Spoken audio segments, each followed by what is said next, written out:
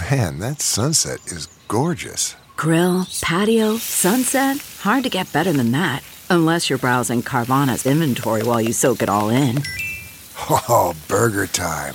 So sit back, get comfortable. Carvana's got thousands of cars under $20,000 just waiting for you. I could stay here forever. Carvana, where car buying meets comfort meets convenience. Download the app or visit Carvana.com today. Hey, yo, what's up, Square Pimp Brigade? On this episode, we have Bret Raybould. Raybould. He's back again. I love this dude. He talks about his play. Is it okay to talk to an ex? How to pick up a stripper. And he talks about his new play called Race the Movie, the Play. Check that out. racethemovie.theplay.com. Also, don't forget the Patreon. Sign up for the Patreon. Consultations. That's right. DanteNero.com. God, Harry, I'm sorry. I was going to say the Patreon is where we do our bonus content, and for a small fee a month, it helps support the show and keep the show going. And we do bonus content like this week's episode. We continue our conversation with Bret Raybould as we discuss why perspectives in life matters, small tips on speaking with women, and also some Patrice O'Neal and Bill Burr stories. So that's all exclusively over at patreon.com/manschool202. I'm not an alpha male. I'm not a beta male either. I'm just a better man. Well, put your happiness first, because if you don't, they won't. Yo, what's up, y'all? GYBB, get your balls back. WWDD, what would Dante do? The sexual revolution being podcasted. And I am excited. We got a special guest this time. Now, I know I've said that 500 times before, but this time I mean it. First and foremost, I got my partner in crime. What's going on, Harry? What's going on? Hey, buddy. What's going on? I'm doing great. Life is good. I can't complain. I do complain, but nobody cares. It's fine. Nobody's listening. It's not worth complaining about, but that doesn't stop me from complaining. You ready to rock and roll? Absolutely, always. All right. Well, this is a friend of the show's been on the show before. He's got some shit that he wanted to promote out, and always like talking to him, and always like watching to see where his Bitcoin is going. He's always doing something strange and different in comedy. Something different. And so we got another thing for us today. He's got a good life. Hashtag why not, right? That's right. Give it up for Bret, y'all. Give it up for Bret. Bret Raybould, everybody. Bret Raybould. Bret? How you doing, bro? It's great to be here. I'm ready to get my balls back, yo. How's that been working? We gave you a little advice last time we spoke. How'd that work? You know what? It's been good. I mean, I like to think I'm with the new lady. I had a breakup, but it was like a chill breakup. I've had, this is my third adult relationship, and that breakup was like chill and relaxed, and the one before it was like messy and awful. And then now in the new relationship, 3-4 months in, it's going well. I got my balls, I hope, at least. We always have them. The problem is keeping them. That's the problem. Yeah. It's just through. I used to always say that there's no vacations in manhood. You don't get a vacation on that. You gotta show up every day, and if you don't, you will lose your balls. I think you got to communicate what you need, and I think you got to be with a person who there are expectations for. It can be sometimes different as a comic in a relationship too, just in terms of the work hours and stuff like that. Yeah. Because we aren't as, prototypically 9 to 5. Our hours are more sporadic. But to be honest, I know plenty of 9 to 5 guys who are home and their woman is still lonely, even though they're home. So what I mean, I think what has to happen is I think what we're talking about really is a quality time as opposed to just time in general. And I think the one thing about a comic has legitimate excuses for not that you need a legitimate excuse. I mean, the reality is if you're with somebody and you don't want to be with them and you don't want to spend time with them, then you are, what are you doing? You know what I mean? Why even do that? Right. That's the idea of quality time is definitely one that my lady has helped impress upon me, just in terms of like sitting and watching something at the end of the day doesn't really count as us being together. That's us like downtiming it is different from like, oh, we're actually, engaging. Doing something interesting, or if it's just going to the park. It doesn't have to be like but it all depends on, I think it all depends on it. And then I think it's reasonable to think about certain things in terms of what somebody wants or what they don't want. It doesn't have to be, it could be sitting and watching something if that's what she's into. I think that we have a standard of what we think it should look like, and that really doesn't matter. The bottom line is, again, as I've said this at least 100 times, relationships are really easy. It's what is sort of like what are your non-negotiables, and then never negotiate them. And if our non-negotiables don't match up, that's what I don't have to be mad at you. Right. We just don't match up, I think in just recognizing, being honest about what you're looking for, because if you're not getting what you want anyway, what are you doing? Like, really? Sorry to cut you off. No, go ahead. No, totally. I was going to ask you, you obviously, I think you talk with a lot of guys who are either maybe wanting to get in a relationship or are in one. Yeah. Do you find that people just stay in things where they're not having a good time just because the Band-Aid pull off is sometimes I don't know if you heard of my good friend, Johnny Depp.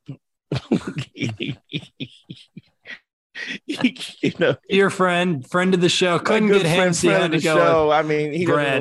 He doesn't listen nearly enough as he should. But and then I had a client the other day, Will Smith. I don't know if you heard it. He's an actor. He does some small films here and there. And, and so but I think that's really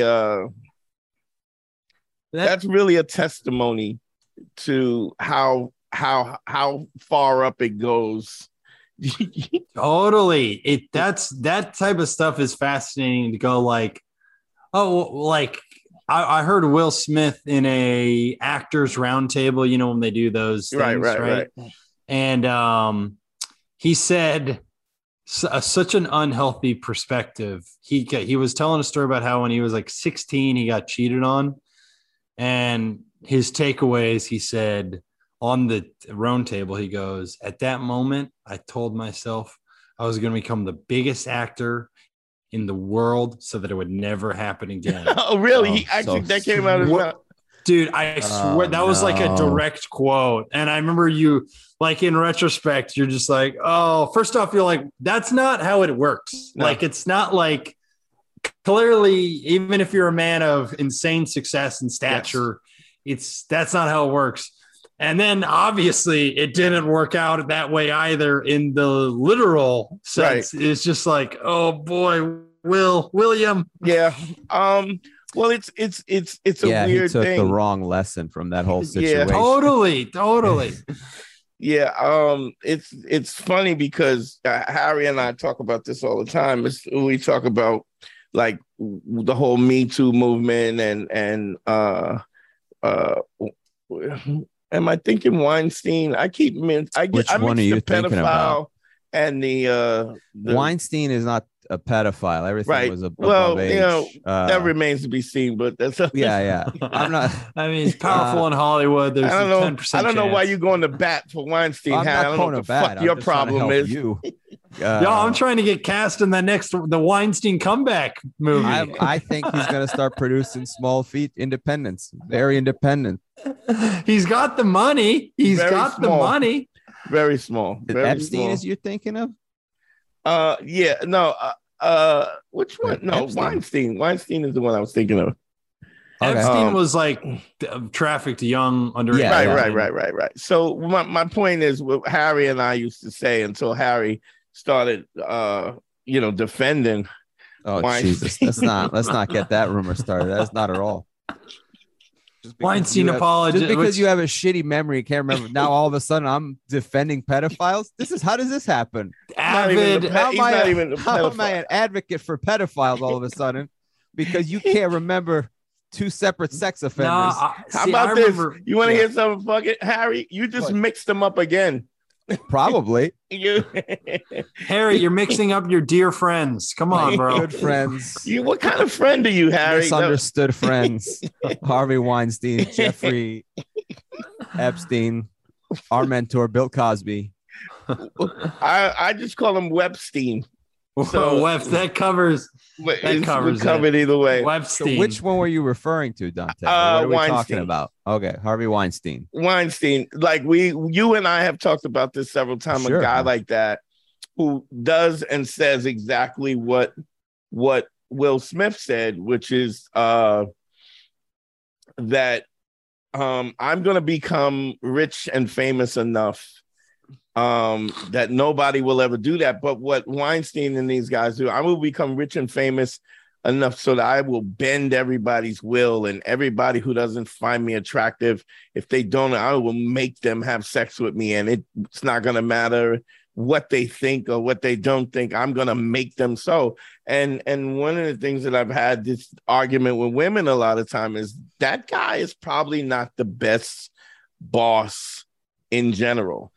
I understand that he likes sex and he likes women, likes pussy, and just because he doesn't like man ass doesn't mean he's a great guy. So that everybody that works for him is subject to him being a fucking idiot, a piece of garbage who feels offended by the fact that he's not attractive or not whatever, or doesn't get the attention that he wants, and he treats everybody like shit because he has power over them and he controls them anyway. And had he been interested in men, Terry Crews would have had a problem. You know what I mean?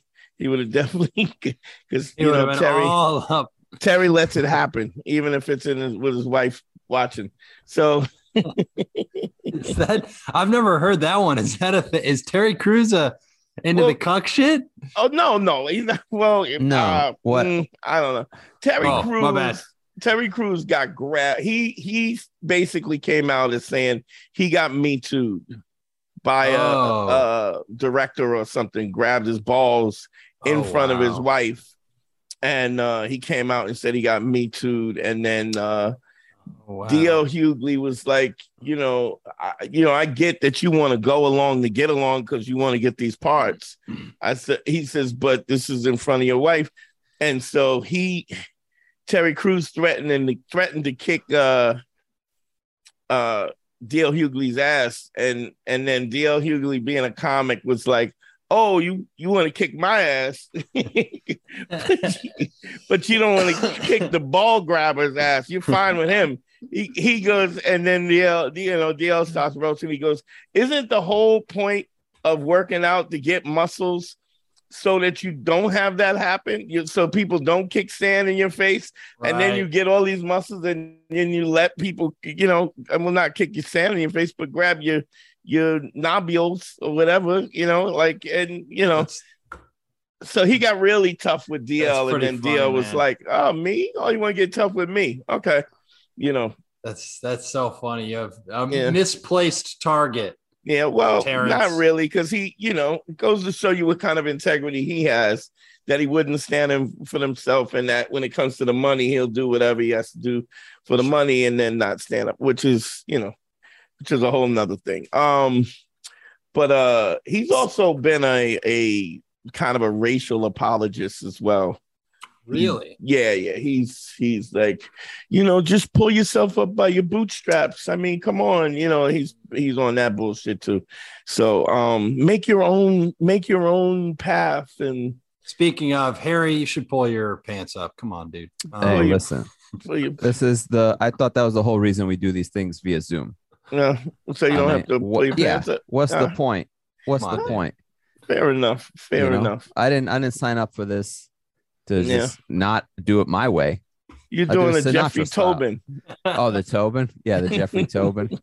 That was the most victimless crime as far It as all was, these. That's and- how bad things how bad things are. You're like, so what was he doing? He's just jerking off. Like, that's it. The guy was just jerking off when he thought all right. And then yeah, you really want to upset Louis C.K. Oh boy. When you go, oh, all he did was jerk off. Come on, Yeah. take it easy. Well, no, that's different. That wasn't in front of anybody. But Bret. Jeffrey Tobin also didn't ask permission. That's another. He didn't, but he also didn't know it was in front of anybody. That's fair different. enough. I think Louis was well aware there was someone else in the room. Well, that's why he asked for permission, because That's true. His mother raised him right. It's right. Yeah, That's right. Goddamn it's right. called manners, everybody. It's called being a gentleman. Manners, manners. So Manners. Bret, what was the relation? Why did the last relationship end for you? Here we go. It was one of those ones where I think it was just I like two ships passing in the night type of thing, where it was just like, I think we just didn't have that next level connection. And I feel like we both liked each other. We both got along well, but, and they were a cool person, but it was just kind of like a sense of needing something more, I think, for both of us. It's not all relationships are meant to be for the long term. It's sometimes people can enjoy each other's company for a bit and, exchange that energy and experience. And it doesn't have to be forever. But that's how you discover the ones that are forever. Yeah. And that was a woman who, like, I almost would want to see her again just to be like, how you been? Like, in a very friend way, not remotely, remotely. There's no part of me that has any feelings. Well, why wouldn't you do that? Why wouldn't you make that call? It just feels awkward to do so. Or? Maybe a little more time. I don't want to, I'm like somewhat new in this relationship. I don't want her to feel like, okay, I'm contacting an ex and I would tell her what I would do to make her comfortable, but I don't want her to think like she's not like the jealous type. She's not. Yeah. But I mean, I think if you went all in, just, this is something we just weren't, and I'm just really happy. You could always preface it by, I wanted to make this call because I'm really happy with my situation. And I appreciate the fact that we did separate, because I wouldn't have found you. And then she'll be like, yeah, call her. Yeah, tell her that you don't want her anymore. Yeah, and that woman probably, it's not like she would be like, oh, waiting by her phone. Finally, a text from Bret. I've needed this for months. It was like she had all of her shit together and everything. And attractive lady. It's funny. I just kind of broke it off with somebody because we weren't having enough sex. And people go, well, I mean, that's shallow. And I go, no, it's not. It's what I want. And it's funny because I said there's one of three things that are happening here. Either number one, you don't want to fuck me, which I get it. I mean, I don't want to fuck me sometimes. And two is you're fucking somebody else, which I get it. If you want somebody else, what can you? I mean, you can't fight that. I mean, I can't be mad at you because it's in the moment. Or maybe you're just not a sexual person in that way. And all of the above, kind of is why we're not going to be together. You. Doesn't matter why. It's not compatible for you.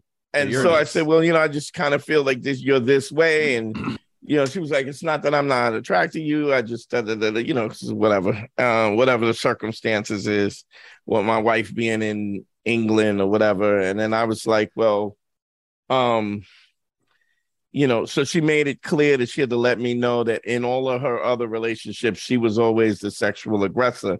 And I was like, I don't know why you would tell me that, unless you're trying to fucking turn the screws. But that was one of the three reasons why I said why this doesn't work. I don't know why you had to make it clear which one it was, but okay. I go, it still remains that you don't want to fuck me, and I don't want to spend time with somebody that doesn't want to fuck me.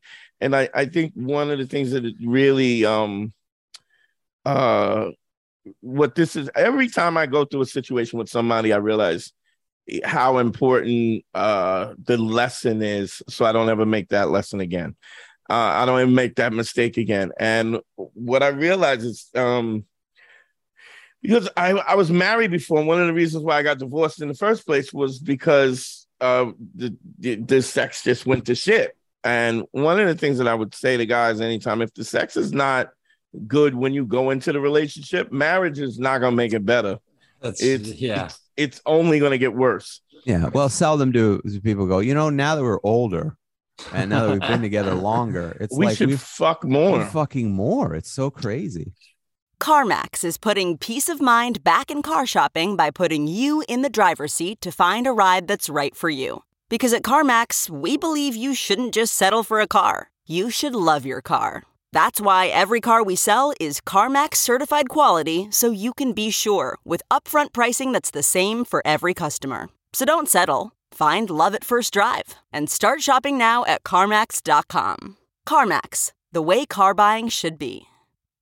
Although I have heard situations where women have become older in their 50s and they become in their sexual prime and they want it all the time, and then the guy is. But I mean, if you got to wait that long to fucking get your dick sucked, right? Yeah, you can't hold out for that. Yeah, I like to think my prime is like LeBron. I've been in my prime for my whole career. Right. I've only been in my sexual prime. Well, for now, anyway, right? You're as best as you can be right now. The dick does age well. At least, I don't know what age the dick is at its peak. I'm sure it's different for every man, but at least from my personal experience, young, youthful, less experienced dick is never great. I mean, there's never any issues with like hardness or anything like that, but just in terms of experience, right? The dick is still just like, holy shit, vagina. Yeah. Like you're not present. You're rushing through. You're like, sex drive is in 30s, early 40s. And a woman's? Men's. Starts to decline. Testosterone starts to slowly decrease around age 35. Typically goes down by about 1% per year. But could go down faster in some men. Yeah, I mean, you could always get some tests. When you get low T, you could always get a couple of shots. Kind of revs the engine, jump starts the engine a little bit. But you're right. I mean, I also find that I'm definitely not the person. I mean, I'm more precise. And I think I'm a better lover, but I also feel like if I'm not into it, I'm just not into it. I'm just like, if the person is not into it, I'm not into it. I would rather not. That's why I've never enjoyed strip clubs or whatever, to be honest. I never liked the facade of it. Yeah, I never enjoyed the thing of like someone pretending that they like me, just in general. I mean, I totally agree. Yeah, like it's just the notion of that, or even paying for sex. Always, I was just like, I don't. Yeah, paying for sex, but come on, Harry, you've been with me in strip clubs, and I've bagged. You have, but you're actually, they legitimately like. Look, I dated a stripper at one point, right? Early on, it can happen, but that's the outlier. My point is, I don't like going in there cold. And I have cash in my hands, and then they're like, "Hey, you want it?" Yeah, like, but I mean, it bothers me if they don't like me. What it's supposed to be, right? Sure, yeah. But I mean, you've watched me go into a strip club with money in hand and the whole nine. Right, but I've never seen you get a lap dance at a strip club. Oh no, I would never do that. That's my point, though. You have gone into a strip club and you've talked to dancers or whatever, and you've made a connection, and you've dated of the women that I know. That's different. That's different than going in there and paying for it. That's what I'm saying. Yeah, but I mean, going in it. Here's my thing, Harry. I mean, going in it, you don't have to go. Nobody's saying you have to go in and get a lap dance. Are you saying correct. You don't like just the whole process of getting a lap dance and the facade of that? Yes, correct. Because it doesn't have to be. I mean, you've seen me flip that on its ear in minutes. Yeah, and but it's not through pain. I saw you do it. You basically ignore them, and then you have a real conversation with them. You've never gone in there. No, with waving money in the air, going, "Hey, no." But I mean, I wouldn't do that at a fucking regular club. I understand. And there's guys that do that at a regular club. So I mean, the dynamic. That's the dynamic too. Right. It's I think stupid that's too, but dumb I'm saying too. that. Yeah. But it doesn't. But I mean, I think the dynamic of it. I think. I mean, you got your girl. I mean, but if you have enough right now to go into a strip club and pull a very nice young lady out of there, I'm sure I have a nice save her. Save her. Oh, sorry. Save I her don't life. know. I'm not saving nobody, but I'm I mean, kidding. I definitely will go. I'll go in and pull 2 or 3 numbers out of there that I've talking, followed up on later. But that's also because I don't, what I think, I guess, what I'm thinking, Harry, is when you say that, I think when you think about it like that, it's not just the dynamic of the strip club. It's the fact that you're assuming that these stripper women are different in a way. Do you know what I mean? Like you think they're different than, it's almost like saying they're different than regular women. Boy, I think that sounds kind of weird, regular women, but that strip club women, the average girl. I understand the context. I mean, if a girl is smoking hot and she's at a place, at a hot club, she's looking for the VIP and the bottles. Yeah. If she goes up to me and goes, "Hey, can you buy me a drink?" I go, "No." Yeah, I agree. What have you done to earn a drink? What do you mean, Brett? What do you mean? You agree with which part? I agree with. I mean, I agree with like not buying someone a drink. I think it's like in this context of like at a strip club. I'm with you. The one time I went to a strip club, I've been once, and they would come up and they would do the like, the thing of, and I didn't even dress nice. I dressed in a t-shirt and freaking khaki shorts. Yeah. And then I think they probably go, young guy who's dressed poorly, he's actually the rich one. Really what it is I just didn't dress up because I'd never been. And everyone else is like, in collared shirts and suit jackets. And I would tell them straight up, I would go, listen, I'll be really honest. I am not going to pay money for a lap dance. If you'd like to talk for 10 minutes to have a nice conversation, I will do that. But I understand you're working and you need to make money. So go talk to other people so you can work and make money. And what's their response? I mean, that's actually the best game in the world. You could pop one out of there real easy saying, I would had a few conversations and then I would go, all right, go do your job. I did get one number of not a stripper. It was the hostess, like the woman at the front. And I thought she was the prettiest gal there. Yeah. And I don't remember how we started talking, but I was able to get her number, text her a few days later. She was like, let's do a date. I was like, great.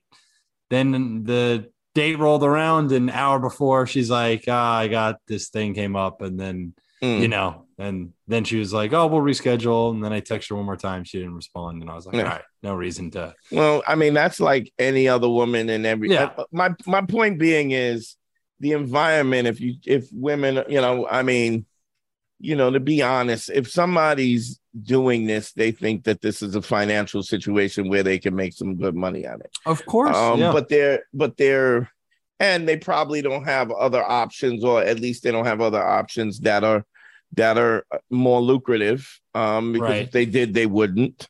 I don't know. I've never met a woman who just loves the strip club. You know what I mean? It's kind of what you do because it's what you have to do. It's kind of like bouncing. Like every dude over 250 pounds with a black t-shirt and cargo pants stands in front of somebody's club, somewhere, and makes people feel uncomfortable about their self-worth. But the reality is people do what they want, what they can do based on what their resources are, and to think of women any different than any other. I get the context of I mean, let's be honest. If you're in a club and somebody's looking for VIP, they're shallow, but I mean, all of that. I mean, we navigate that no matter what the profession is. Mm-hmm. And I honestly think it's really easy to pull strippers because they already feel as though they're in control.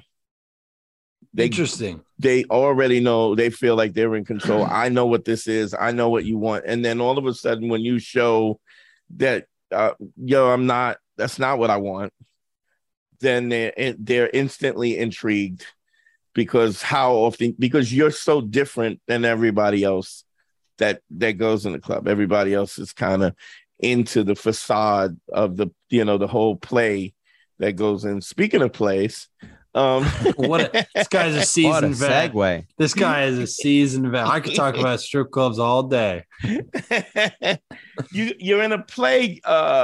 You wanted to promote this play, Race. Yes. It's funny because I just did a Sirius Radio with Dean Edwards, and Dean Edwards was on it. I did not know that Andre was in it. And Andre and Eagle Wick. What's the it's Race the Play the movie? That's a Race the movie the play. Yeah. It's we did a 3-show run for the New York Theater Festival. Sold out all 3 shows. Nice. We won best script. I somehow won best actor of the festival. I don't know how. I'm not being fake humble. I am not an actor, but I did do a silly voice and I jumped around a lot on stage. Okay. Genuinely, Dean was also nominated. Dean should have won because Dean is a phenomenal actor. Yeah. He's who serious. can deliver on the comedy, but his part, I heard his part was very straight. He's the straight man of the show. Like he's the one that his existence is what makes the story run. And make no mistake, Dean has his comedic moments and scenes. Mm-hmm. But he talked about that with me about how it's such a serious part, and being able to kind of, as a comic who's a funny dude, to allow other people to have their moments is a difficult thing to do when you're a headliner and you've been a headliner for so long. For 30 years, yeah. Dean's been in the game for 3 decades, so it's but it's like it's almost like he is the engine of the whole thing, and there is no comedy without him. Because there's no setup. There's no setup, and he has make no mistake, it's not like he doesn't have his laugh lines. And what's really cool is watching a guy like Dean be able to squeeze a laugh out of not a joke. He can make setup funny, or just with line delivery and performance. But I'm very inspired by Dean. I mean, it's really cool to watch him work every day at or almost every day at rehearsals, and it's very humbling to have him involved because it's like, holy shit. You know what's funny? Yeah, Dean did Sirius. Whose house are you in? The guy who did his play? Yeah, we're in. It's not my house, but we rehearsed, and he may have recorded where I am. Yeah, he recorded he's come to think of it. I saw it coming together now. He was, because I remember the staircase in the corner, and he was like, oh, we were going over lines and stuff. That's interesting. Yeah, this is the house that he recorded that in, because that day, I remember that day he was like, can I just record at your place? And I was like, yeah dude. This is the house. I live in this house. I am somewhere in between squatting, but the guy knows I'm here and he doesn't really care. Okay. So it's I got no heat or hot water, but I also don't have any rent. So it's a pretty fortunate living situation for someone pursuing. You got that award though. You got the best actor award. I got that 200. That it was the prize money was $250, guys. Nice. Listen, I'm not trying to flat that $250, like plastic trophy that they probably scrubbed out Little League champion and just put tape that said best actor on it. It was weird that it had a guy doing a judo karate kick in it. It was very roundhouse kick at the top. It seemed like a strange snap kick on it. It did seem like a strange thing. Best supporting actor had a bowler on top. It was very odd. Weird. It wouldn't have surprised me, but well, what's the play about? Yes, well, fantastic question. It's it's Race the Movie the Play. It's a spoof of all of the recent white savior movies. So and prestige race movies. So basically, picture Scary Movie, but for Green Book, The Help, Hidden Figures, 12 Years a Slave, Django. It's original title, and I have a co-writer on it. I also wrote it. We won Best Script also. My co-writer is Christian Duran, who Harry, I think I know Christian buddies Duran. with Chris. Oh, Chrissy, yeah. Christian Duran. Is this the play that you were talking about the last time that you were on the show? It was then a movie script. It's all coming together now. The reason I launched the cryptocurrency called Bretcoin was I was trying to raise capital to make the movie because I wanted to be able to make the movie without permission from traditional industry gatekeepers, because every traditional industry gatekeeper said this script is really funny, but like, you know, we can't do it. We can't do it. And it was really frustrating because we know what we're making fun of. We know what we're satirizing. We know audiences will get it. It's like people are smart enough. Like, yeah, we're making a sorry, I cut you off. Why don't you do the race, the movie, the play, the Kickstarter? We did launch a Kickstarter. Okay. We successfully funded our play. Beautiful. And that's what that Kickstarter is what funded this the run of shows in the New York Theater Festival, and what is springboarding us to our most recent thing we're promoting, which I don't know when this comes out, but if it's before July 17th, we are doing a table read at the Comedy Cellar. You can get tickets at racethemovietheplay.com. It'll take you right there, and it's at the Village Underground at the Comedy Cellar. And so I'm really thankful for everything that you guys let me talk about on your show, and a lot has led to this, and I think it's only going to get bigger from here. I mean, I really think it's a perfect concept with a great script and an even better cast. And from our star, which is Dean. By the way, I wanted to say this. They gave me the award, and I want to make this joke. It felt like when Macklemore got Best Grammy over Kendrick Lamar. Oh, that's how I felt when they gave it to me. You didn't. Even Macklemore is from his grave going, you didn't beat Dean. I got no fake humility about it. It is fitting that a project that is about white saviors, you do win Best Actor. Yeah, you do understand that that a white man would win Best Actor and the best. There's literally someone jokes else in our from show. The play who was nominated, a black actor from the play. Dude, for the show, the script, the story is centrally Dean's character's story. Like, it's a head fake because my character's name is Wyatt Savior, and it's a head fake because it starts out focusing on me. But after the first 3 scenes, I then become like an ensemble player. The first 3 scenes, the first 20, 25 minutes, I'm in all of it. But after that, I then am one of the ensemble actors. And it's Dean is the one, his character. So the story is I play a white chauffeur named Wyatt Savior, who's tasked with driving around a brilliant black musician named Gene Yuss on his concert tour through the 1850s Deep South. And because it's the 1850s, the Deep Green South. Book. Go ahead. Exactly. So it's like a Green Book parody. And but it's like Dean's character has all of the heavy lifting acting wise. Right. Like he's playing this part straight. He's playing it straight. Educated. Yeah. Is he also gay or no? He is in our script. And funny thing. Oh, Dean said the funniest thing in a rehearsal, because in the script it does say towards the end, his husband comes in, and it's part of the joke is his husband's name is Oscar, so he goes, "I'm his Oscar," and then they smooch. And that's like the joke. And I remember Dean one rehearsal, we were like, "So you guys," and Dean goes, "Listen, I'm letting a few N-bombs fly. I don't need to kiss a guy." And we're like, fair. That's totally fair. Okay, picture this. It's Friday afternoon when a thought hits you. I can spend another weekend doing the same old whatever, or I can hop into my all-new Hyundai Santa Fe and hit the road. With available H-Track all-wheel drive and 3-row seating, my whole family can head deep into the wild. Conquer the weekend in the all-new Hyundai Santa Fe. Visit HyundaiUSA.com or call 562-314-4603 for more details. Hyundai, there's joy in every journey. But It's coming together, man. It's coming together. I mean, the cast, I can tell you every character's name is a joke in it. We have Wyatt Savior, Gene Yes. We have Ted Alexandro plays a character named Ray Cyst.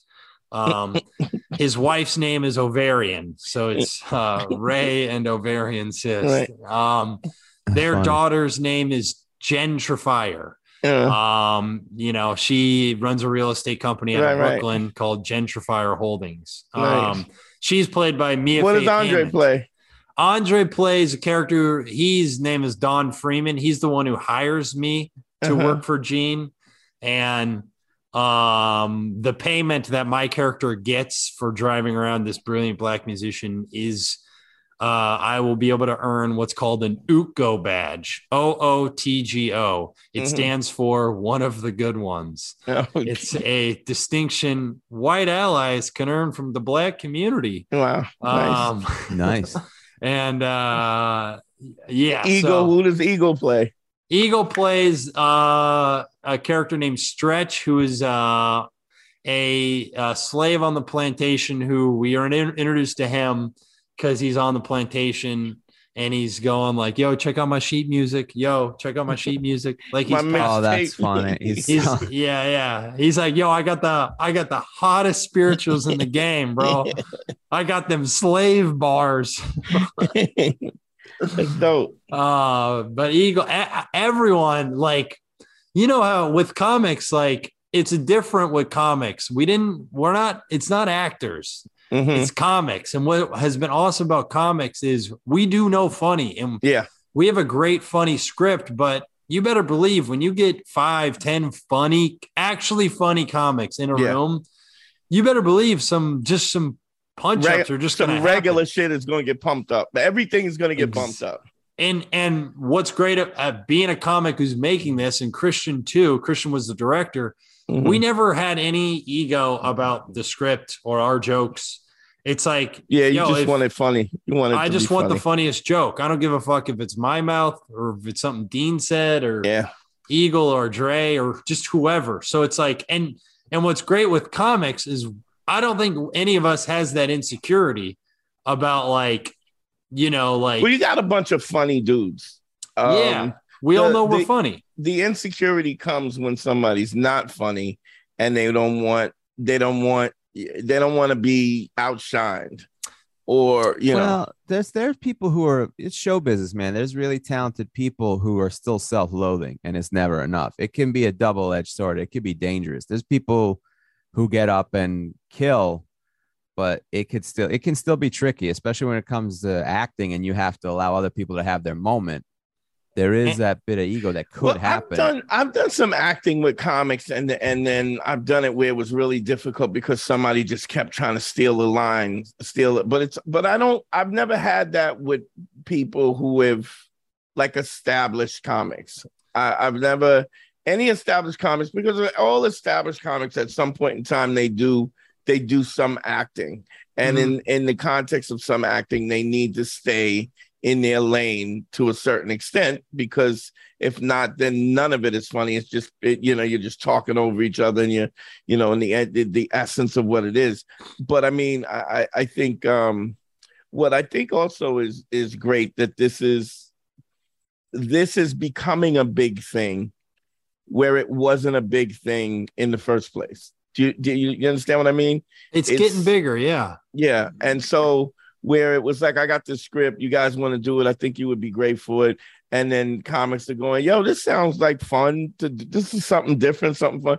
It's funny because I was talking to Andre, and the truth of them, what I love about the business, and I don't know if Harry would agree with this or not, I love about the business that I feel like the business is becoming more more truthful. And look at Harry's face, the smirk on his face. Let me make my point. Yeah. I'm Finish always your point so I can disagree. All right, let me. I'm waiting for my chance to talk. Can you hear me out first before you disagree? Come on. Here's the interesting thing.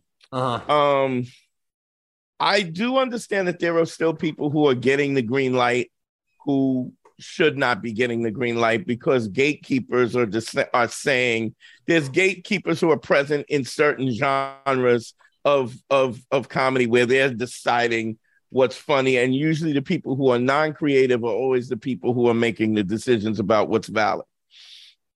In the context of social media and stuff, what's happening now, there's no more business to business and business to customer, meaning Comedy Central needs to discover me to put me on a half-hour special so that people can see me. Now, it doesn't matter. You can do Comedy Central. You can do Fallon. I always talk about this all the time. A good friend of mine, Pete Lee. Pete Lee has 6 Jimmy Fallons, and nobody gives a fuck, because it's more important that you get on Joe Rogan than it is you get on Jimmy Fallon. More eyes on you and Joe Rogan. And so I think, and I'm not saying this, Harry, that I don't think it's all the way fair, but I think it's gonna, because of the fact that when you are selling your product or you're exposing your product to the people get to decide that we like this or we don't like this. And because it's no more business to business, and then the gatekeepers, people who have never been on stage and not creative at all. Sure, there's still that stuff. I mean, I still have situations where I have people who are supposed to be friends of mine who don't book me in their club, and I don't get no. But it's mattering less and less, because I'm literally taping every comedy set that I do simply because I'm trying to feed the beast. The beast is content. The people want content.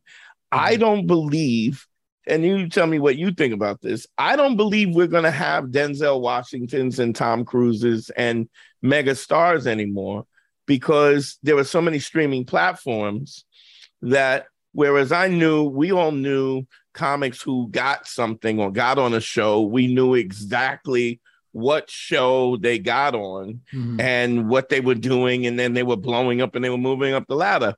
I was watching Sam Jay's Pause on HBO, which she got that. I've never really watched one episode, covered it just because it's not in my realm. And I don't know if you know Leonard Oots, but Leonard Oots was talking about, when I got famous, and I'm in my mind, I'm like, when were you famous?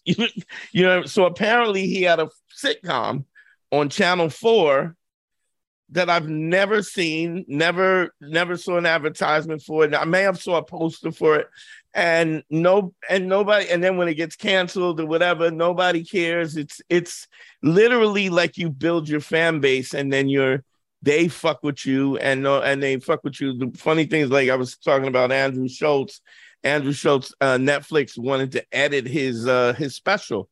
Do you know it was Netflix? Huh? Do we know it was Netflix? I didn't know it was Netflix. Yeah, he said it was Netflix. He said it was Netflix, and he decided he wouldn't edit it. He said, because people want to hear this.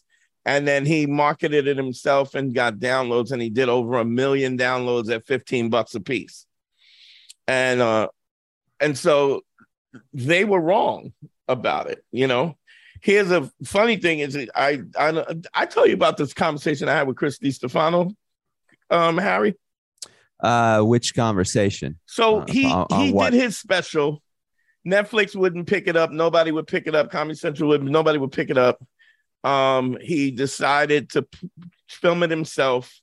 And then at the end of his special, he goes, fuck Netflix, fuck this. I appreciate you guys coming out and supporting me. I love you guys. Thanks for fuck Netflix, blah, blah, blah, blah, blah. Then later on, as he picks up heat, Netflix decides to buy the special. So they offer him the money for the special, but now they want to edit out the part where he goes, fuck Netflix, right? And Chris goes, you know what? I appreciate it. I'm not being a dick, but I'm not going to let you edit my project. Right. You didn't pay for it. You didn't want it. This is what it was. Those were my feelings at the time when I shot it. And if you're going to edit it, then I'll just give it back to me. Let's squash the deal. And I'll just market it to my people straight downloads. And they were like, all right, I guess we'll take it. Right now, as artists, we go, wow, it's really cool that Netflix, left that in. Like, how cool is Netflix that they understand the artists and the creatives, and they didn't make him take it out? But that's not. It was Chris that stood up and said, "I'm not going to let you do that." Right. And then they put it in. So when you watch the end of his special, he goes, "Fuck Netflix," blah blah blah blah, which is actually kind of cool in a way. There's a cool factor to Netflix because he did say that, and so I think what's happening is now, because it's direct from you, the creative, directly to the customer, these gatekeepers don't get to decide, and because they don't get to decide, there's a truth to that. Yeah. How good do you think you are? And if you put your projects out there, people who it resonates with they're gonna like it. It's gonna take a little longer. You don't have the distribution, you don't have the exposure to people. But even with this, it's like you're slowly chugging along this thing. And I really think this is gonna be a big thing. I wouldn't disagree with that at all, actually. I think it's a better situation. Yeah, I think it's a better situation than it's ever been, because you have access to just the tools to create, even on TikTok, just they give you the tools to do primitive stuff on TikTok. Right. You have the platform of doing your own shows. You have a platform of distributing your stuff. So, I mean, it's just what Bret's doing is amazing. Just having that platform now. So now, now he can get on our show, a show that is an independent show. Right. And, reach a couple, 1,000 people as far as talking about this project that he's doing, that, tens of thousands of people. Tens of thousands of people. Well, I'm just, tens of thousands. You're right. Okay, picture this. It's Friday afternoon when a thought hits you. I can spend another weekend doing the same old whatever, or I can hop into my all-new Hyundai Santa Fe and hit the road. With available H-Track all-wheel drive and 3-row seating, my whole family can head deep into the wild. Conquer the weekend in the all-new Hyundai Santa Fe. Visit HyundaiUSA.com or call 562-314-4603 for more details. Hyundai, there's joy in every journey. And so, that's really amazing. You can be in your own control. There's always going to be corporate things, I think, that, I think people always take control over stuff. Mm-hmm. But I don't know that it will ever be the same. It's very independent. It's the best time to be an independent artist, because there will always be a new platform that pops up. Yeah. That, I think YouTube will be bought up by somebody or whatever, but. Right. And then we'll move on to something else. The next one, TikTok or whatever we'll move on to whatever another the next one's going to be. We'll move on to another platform and stuff. But what's great about it is that great creative people and great creative things allow themselves to, if you're on the cutting edge and you're doing it, you meet, and then once you build your fan base, you can tell everybody to suck your dick, because you can do it yourself. What's interesting is that's somebody how you end up becoming Harvey Weinstein, though. Right. Well, everyone. I didn't mean it like that. Then I mean, you can develop a TikTok following and bend people's will, and that's really the point of all. Yeah, well, this. You can get a great following and bend their will to suck your dick. But what's interesting is I really feel like this is just the whole idea of it is like you could just see it as a creative. I could see that this is a really good project. It's something different. They're probably very nervous about it because it's a touchy subject, but people want this kind of people want it, Yeah, and I think I don't think good comedy or art comes from a place of fear of how you're perceived. I think it comes from knowing and being thoughtful about what you're saying. And and so it was just frustrating. But why we did it as a play is because in our case, it was then we can do it, and we can do it in front of a live audience, and it will kill. And if it kills, you can't deny the kill. You can talk about subjectivity of comedy, but you can never deny you can say, was it a good play? Yes or no. Did it kill? And so vote up or vote down. And is it sensitive? Are these sensitive situations? But also, what you're also talking about is you're dealing with these issues, which are which you got to be honest about. Like we need to have an honest conversation. And I think what's happening now at this point, I mean, you see somebody comes out and they shoot up people at 4th of July, and then you get people that go, well, it's because of video games, and the guy had tattoos on his face, and and there's nothing. So, but I think we're also getting to the point where, and I've said this to Harry, and I think, Harry, you're gonna have to give me my props sooner or later. The cancel culture is just about over. There's guys who went on the chopping block, and I've said this, that the pendulum is swinging back. Like there's always an overcorrection for the undercorrection in the first place. Well, that's going to have a lot to do with the more independent things become, to be honest, because a guy like Andrew Schultz is, for lack of a better term, uncancelable. Right. He's uncancelable, and he doesn't need you. He would have been canceled, or censored. Yeah, but I feel like a lot of individuals harping on cancel culture, like sometimes I can feel like, frustrated by some comics harping on it, because I just can go, oh, it's a marketing thing for you to do. And I don't need to extend that to anyone specifically. Well, maybe Joe Rogan, but I feel like it's like a marketing thing to say he's got to be afraid of cancel culture. I mean, well, he clearly doesn't, because exactly. We got to the situation with M-bombs on, and I didn't think he should be canceled. I mean, I think that Joe Rogan has evolved in a lot of ways since he first started doing the show till now. And I mean, you're always going to have these imperfect allies, but I think said as much too. He did say that. Yeah, he said himself that. But I mean, I think what's interesting is you approaching this, white savior, as what's the name of your character again? Wyatt Savior. You're going, this is ridiculous. And I'm pointing this out. So the intention is it's not a disrespectful intention. It's the exposition. It's to expose the hypocrisy of it, and the fact that people are talking. It's interesting, because I had this is a relationship show, but I always want to give a gem here and there, and so I initially had a consultation with a dude. We got time for this, or you want to do this afterwards? Let's do it at the Patreon, because we're out of time. So let's do it in the Patreon. But plug the thing, man. I'd love you to plug it, and I'm real happy for you, bro. What you got going on? Absolutely. And as I mentioned, we're doing a live table read at the Comedy Cellar, July 17th, the Village Underground Room. If people want tickets, they go to the Comedy Cellar website or racethemovietheplay.com.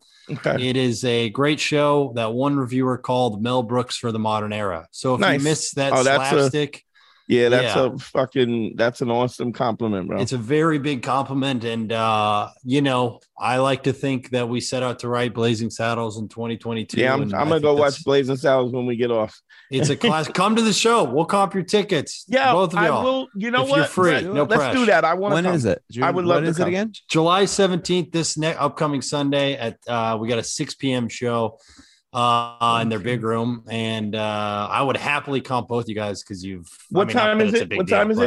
It's a 6 p.m.er, so it's all right. I might be able to make that. I'll email you guys both, but I'm in. I'm going to do. I know I'm supposed to do a live radio show, Sirius Radio, with Karen Hunter's radio show we're doing at Caroline's, but I'm not sure. I think it's 2:00, so I might still be able to make it. I'd love to make it, and if not, I'd love to come see it when y'all do it again.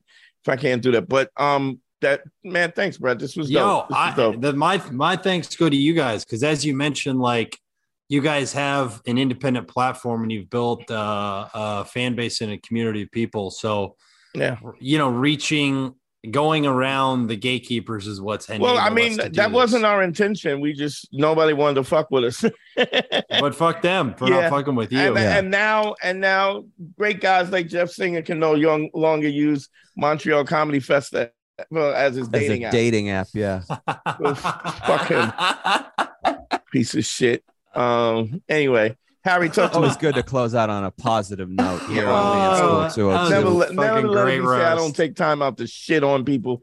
It's never been said, Dante. That is never been said. Nobody No one has ever said that. Nobody said Dante doesn't shit on people. All right. No I one goes, get off mic and he goes, "That guy fucking sucks." Nah, I would tell you that now. My stuff is just at YouTube. Speaking of independent, follow my stuff because I'm going to be doing some more things here. So please follow me on YouTube. I have stand-up clips, short films.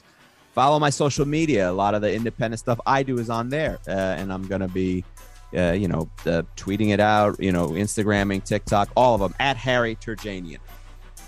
All my shit, the Instagram, it's up. Consultations is up. My YouTube page, I'm putting up stand-up and clips and stuff like that. GYBB, get your balls back. Oh, don't forget to follow the Patreon. Patreon is www.patreon.com/manschool202. Please follow this Patreon. Yeah, it and we're helps going us to do some to bonus keep creating content. and stuff like that. Bonus content with Ray. I keep saying Ray. GYBB, get your balls back. WWDD, What Would Dante Do? The Sexual Revolution is being podcasted. I love y'all, man. Thank you. Thanks for listening.